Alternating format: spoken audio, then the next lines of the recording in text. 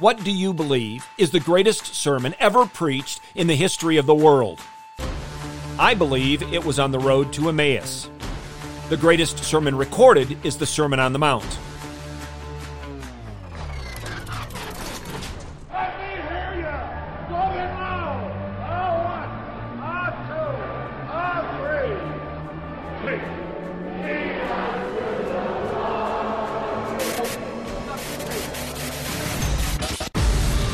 Welcome to In the Bullpen, Up and Ready, a ministry of developing contenders.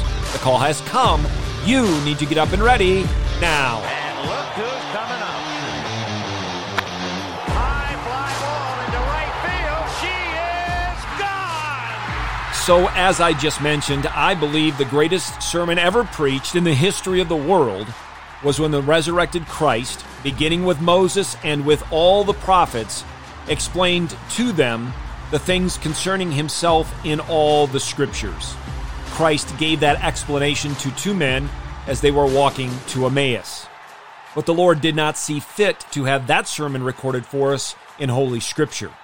The Sermon on the Mount, on the other hand, is recorded for us in Matthew chapters 5 through 7 and in a more abbreviated version in Luke chapter 6.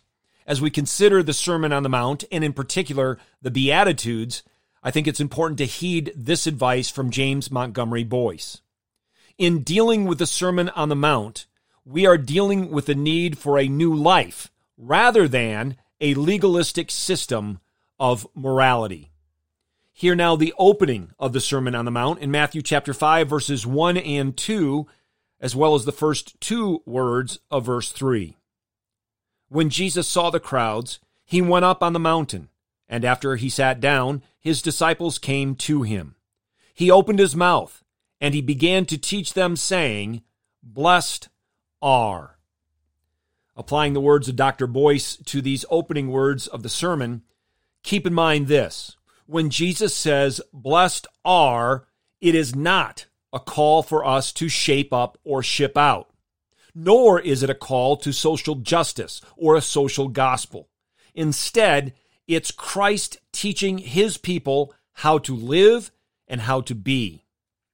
As we study the Beatitudes, we have to keep in mind Christ's words also found in the sermon, also found in chapter 5. You have heard that it was said, but I say to you.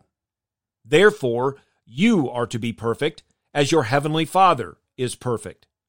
For truly I say to you, until heaven and earth pass away, not the smallest letter or stroke shall pass from the law until all is accomplished.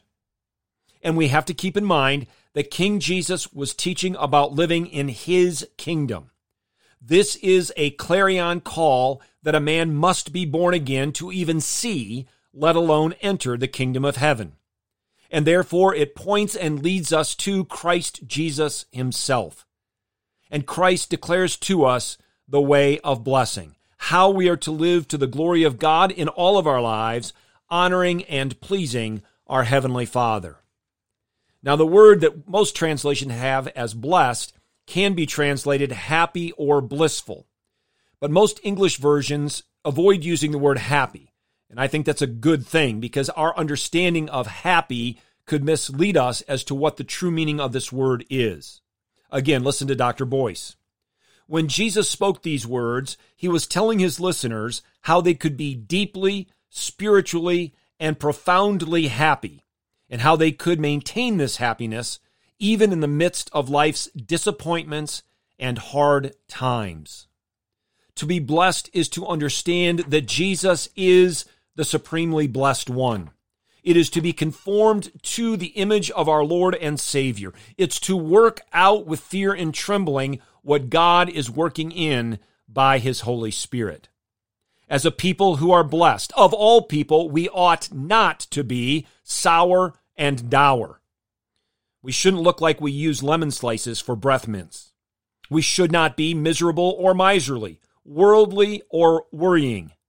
But as those who are blessed in Christ Jesus, of all people on the face of the earth, we ought to be confident that ours is the kingdom of heaven, and our reward will be great. We will inherit the earth. We ought to be comforted, satisfied, and merciful. We ought to be rejoicing in the Lord always, and we ought to be assured that we shall see God. Blessed are the poor in spirit, those who mourn, the meek, those who hunger and thirst for righteousness, the merciful, the pure in heart, those persecuted for the sake of righteousness. Get your eyes up, fixed on Jesus, the author and perfecter of faith, and be ready to deny yourself, take up your cross, and follow him.